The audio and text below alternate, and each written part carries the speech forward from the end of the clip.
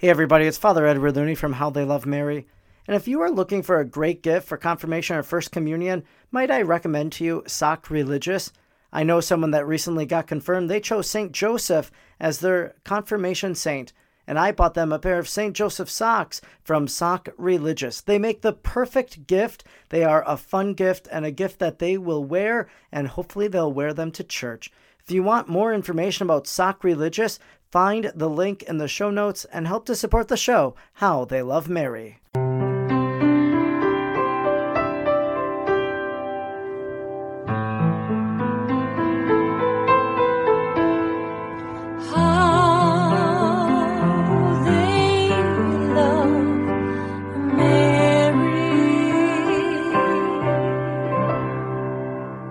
Hello, my name is Father Edward Looney, and you are listening to the podcast, How They Love Mary, a podcast that I hope will either be the beginning or the deepening of your Marian devotion.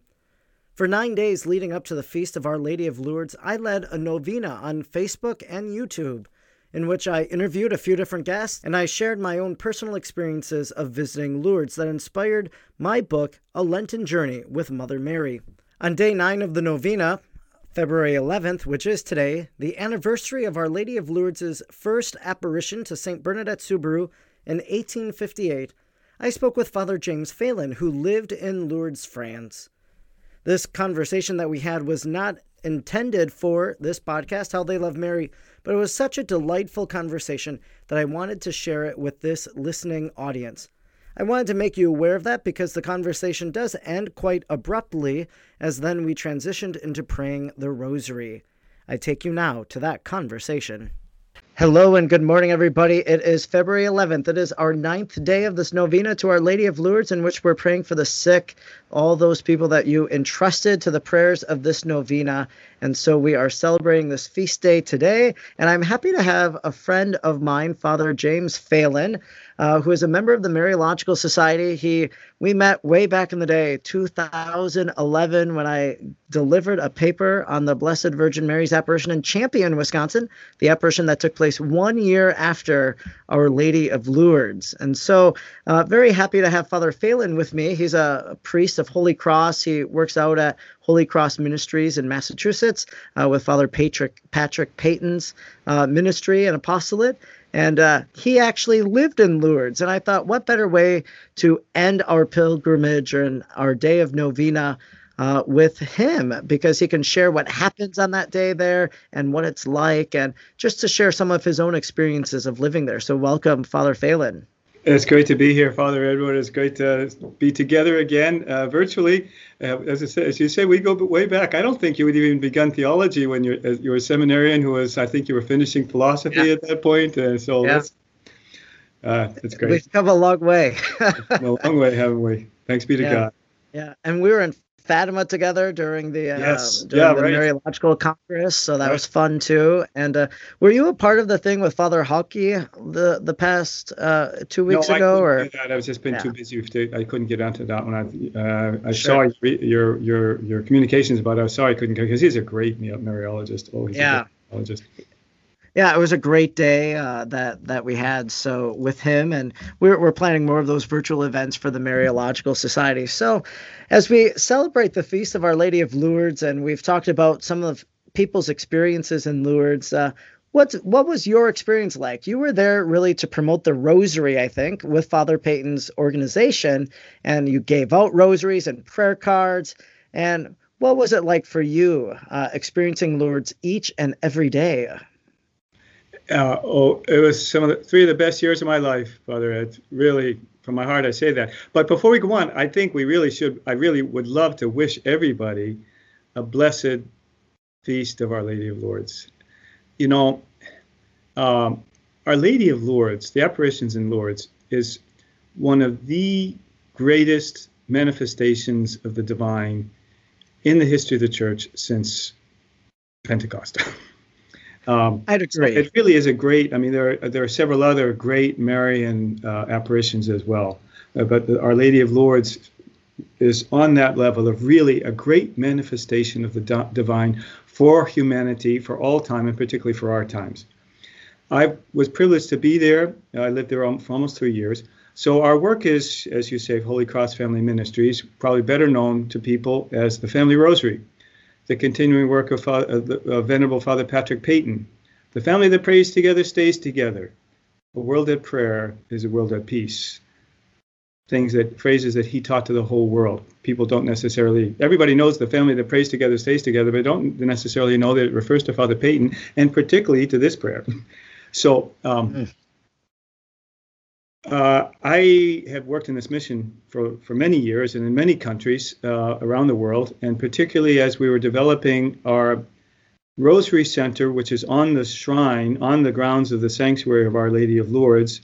We started working along with the shrine to have a Rosary Center in place there, probably about 2014, 15, so some initial forays.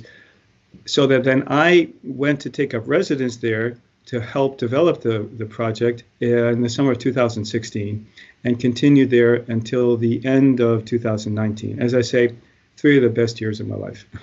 3 of the best years of my life. Yeah, I've been to Lourdes, I think 4 times. One time I took a family.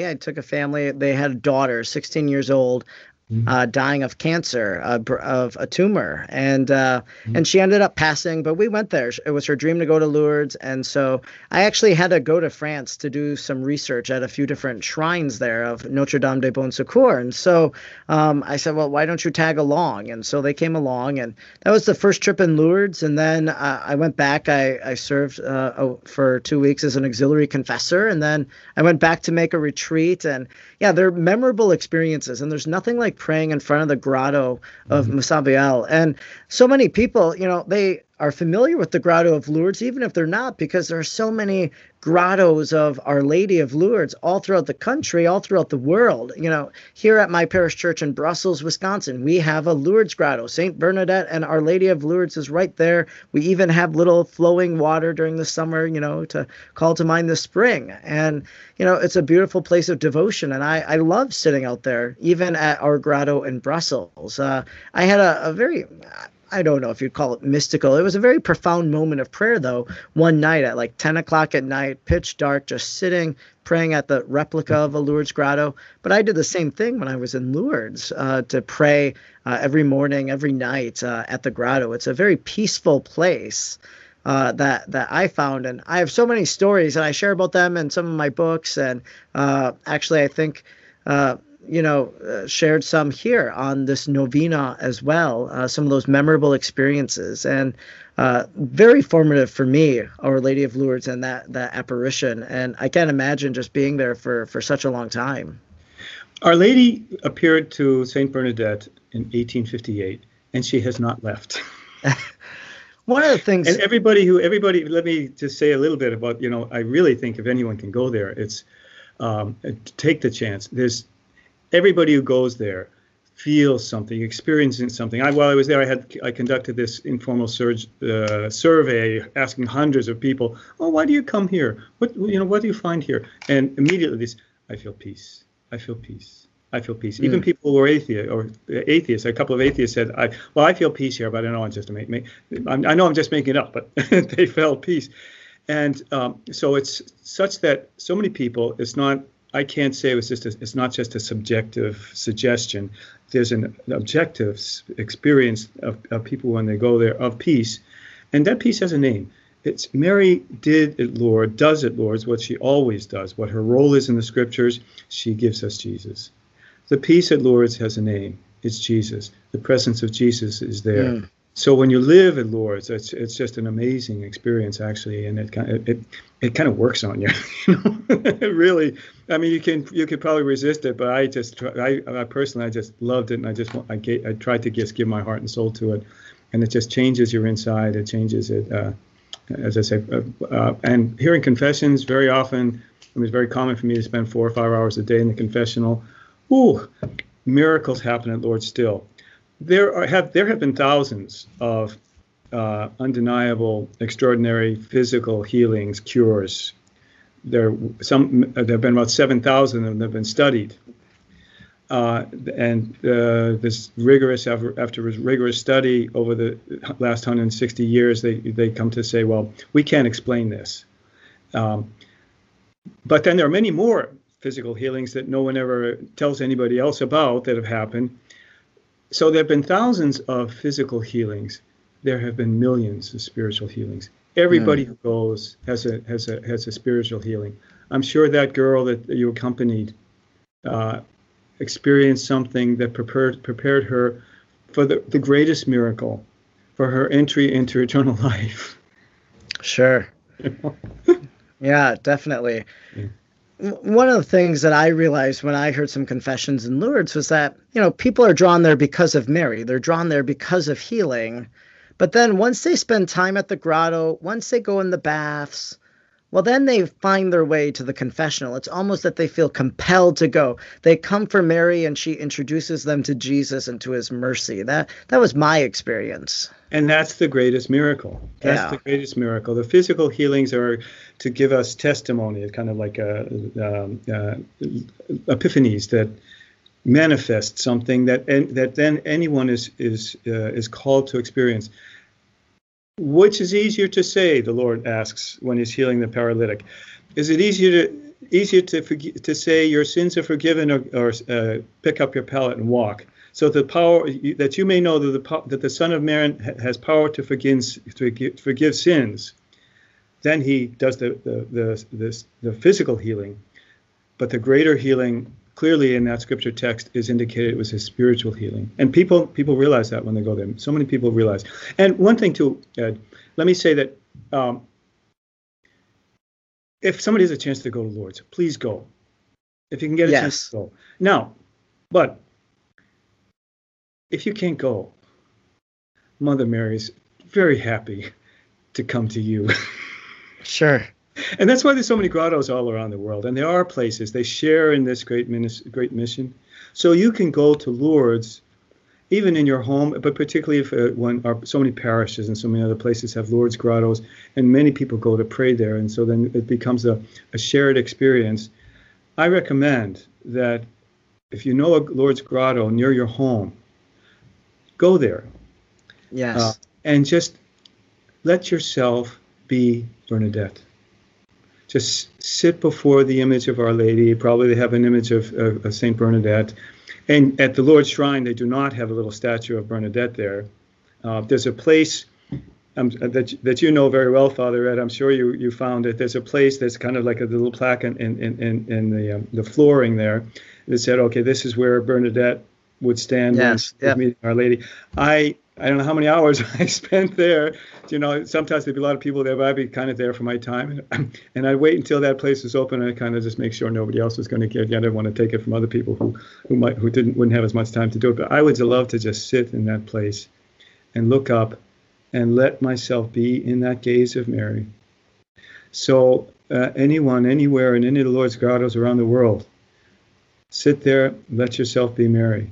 Be Bernadette before Mary. Go to the webcam, the Lourdes webcam. That's right. I was going to mention that. I prayed the Rosary in Italian at like 10 o'clock Central Time, Or even just the middle of the night. It's there 24 hours a day. I like to go there, at 10 o'clock at night in Eastern Standard Time, and there's nobody at the grotto then because it's 4 a.m. in France. But just let yourself be Mary. But even if you can't do that, just sit yourself down. It's helpful to then have an image of Our Lady that you're looking up to, and just be in that gaze. And that's what this feast that we're celebrating today is about. It's an opportunity, it's an invitation for all of us to just be in that gaze. Be in that gaze of Mary, which is the same gaze. The same gaze, it draws us into the gaze, the divine gaze that rested on Mary at the Annunciation. That then it stayed, the power of the Holy Spirit came upon her and stayed with her. And then that divine gaze then takes Bernadette to the deepest gaze, the gaze of Mary looking up at her Son on the cross and him looking down at her. Let's this day of Our Lady of Lourdes, let's all just take some time to be in that gaze between Jesus and Mary. It's so beautiful. And to allow Mary, when we are there, to gaze at us and, and for us to look at her, she is I wrote a piece a few years ago called like "The Beautiful Architect of Lourdes," and how Mary as the Immaculate Conception, God it creates her and preserves her from original sin, and how God crafted out of this garbage dump of Masabiel this beautiful place of grace and prayer to this very day.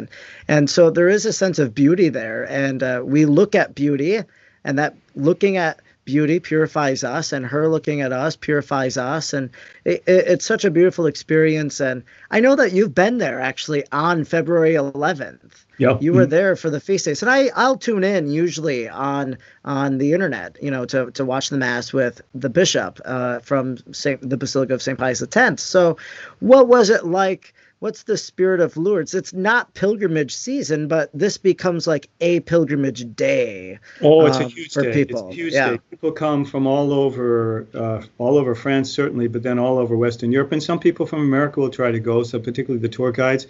It's actually a day when people intentionally go there to then discuss the coming year's pilgrimage season. So you have people, particularly who are great devotees of Lourdes, who are there, and people who want to pray, and the spirit of prayer is just so beautiful.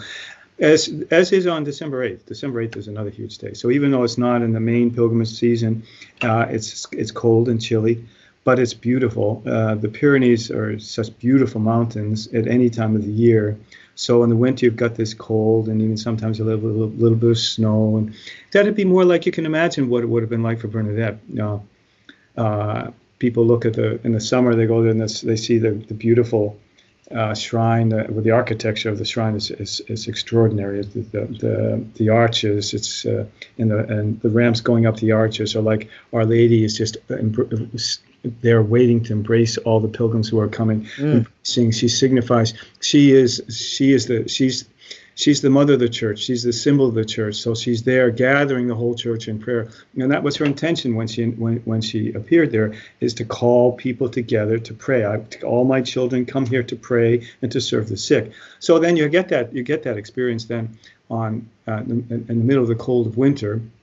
But then that recalls then the fact that in 1858, that was just, as you said, Father Ed, that was kind of it was the edge of town. It was something of the town dumping ground, and it was. I'd never heard myself whether it was rainy or cloudy, but that time of year, most of the days are kind of gloomy. But and so that's even more so that then Bernadette was. She had been left behind by her sister and another little friend who had all gone down to scavenge for firewood, and because she was asthmatic, she couldn't keep up with them, and she was just sitting there trying to figure out how she was going to cross the creek there without getting her feet wet, because she didn't want to get an asthma attack. Her mother was really really strict with her about that, and then all of a sudden, there was a gust of wind. But she thought, how strange, the leaves didn't move. And then out of the niche above the cave of the grotto, then this beautiful light came out. So that's helpful for people to imagine, as we say, on this day, and anytime, if you look at the webcam or in your local Lourdes grotto, just imagine this beautiful, brilliant but beautiful light comes out from comes from a niche, and then this beautiful. Imagine a beautiful young woman, about 18. She appeared to be about 18 years old. Our Lady appears to young Bernadette, who's about 14 at the time. It's such a beautiful story, and I'm so happy that you were able to share some of these experiences. And I think people can sense, I know your great love for Lourdes, and people listening to you know that, and can really be drawn to this beautiful apparition of Our Lady. So how blessed you were, how blessed I've been to be there several times, and I hope to go back real soon. I'm supposed to go on a group pilgrimage in October of this year, but I doubt personally that that's going to happen. With COVID, but who knows? God provides God's will. I'm hopeful I can get over there sometime in September or so too. But that's all in God's hands, and that's part of the point of this. And that's at this point in history. As you sit before Our Lady of Lourdes, it's about letting that peace touch our hearts, That's what we need now. We need that peace and that hope that Our Lady wants to give to us. That peace and that hope has a name. It's the presence of Jesus in our life. It's Jesus himself. So, if we can get there, Father Ed, we'll get there. But I'm still going to be at peace. Yes. Well, yeah. Beautiful. Well, great. It's also the World Day of Prayer for the Sick on February 11th. And we remember that our Holy Father, Pope Benedict, that he actually resigned on this day many years ago now. And so kind of for health reasons and whatnot. So there was a fittingness to his resignation on Our Lady of Lourdes and announcing it and such. So do you know obviously we know the connections because Our Lady brought about the miraculous healing spring, but do you know when this World Day of Prayer for the Sick was instituted or anything like that? John Paul II. I think it was about 1984. I can't remember the exact dates, but okay. I know it was him. And particularly, why is it the World Day of the Sick? Because of the Feast of Our Lady of Lourdes. Yes. Okay. Yeah. That's great. And there's always a message. So go look for the Holy Father's message today as he delivers it for the sick and really to give us hope. And we turn to Mary's prayers now on this World Day of Prayer for the Sick. You've been listening to the podcast, How They Love Mary. And if you've enjoyed today's podcast and want to support the podcast, I'd encourage you to do so by becoming a member at Patreon. By supporting this podcast on Patreon, you will help to pay for the monthly fees associated with the podcast and the possibility of upgrading equipment and also putting money into advertising and promotion. If you like this podcast, I'd encourage you to share it with your family and friends. And please like it and review it on Apple Podcasts. Post about this podcast on your social media. And when you're on your social media, you can follow me, Father Edward Looney, at the handle @FrEdwardLooney on Facebook, Twitter, or Instagram. I can't wait to share another episode of How They Love Mary with you next time, so be sure to tune in then. Until then, let us remain united in prayer to Jesus through Mary. God bless.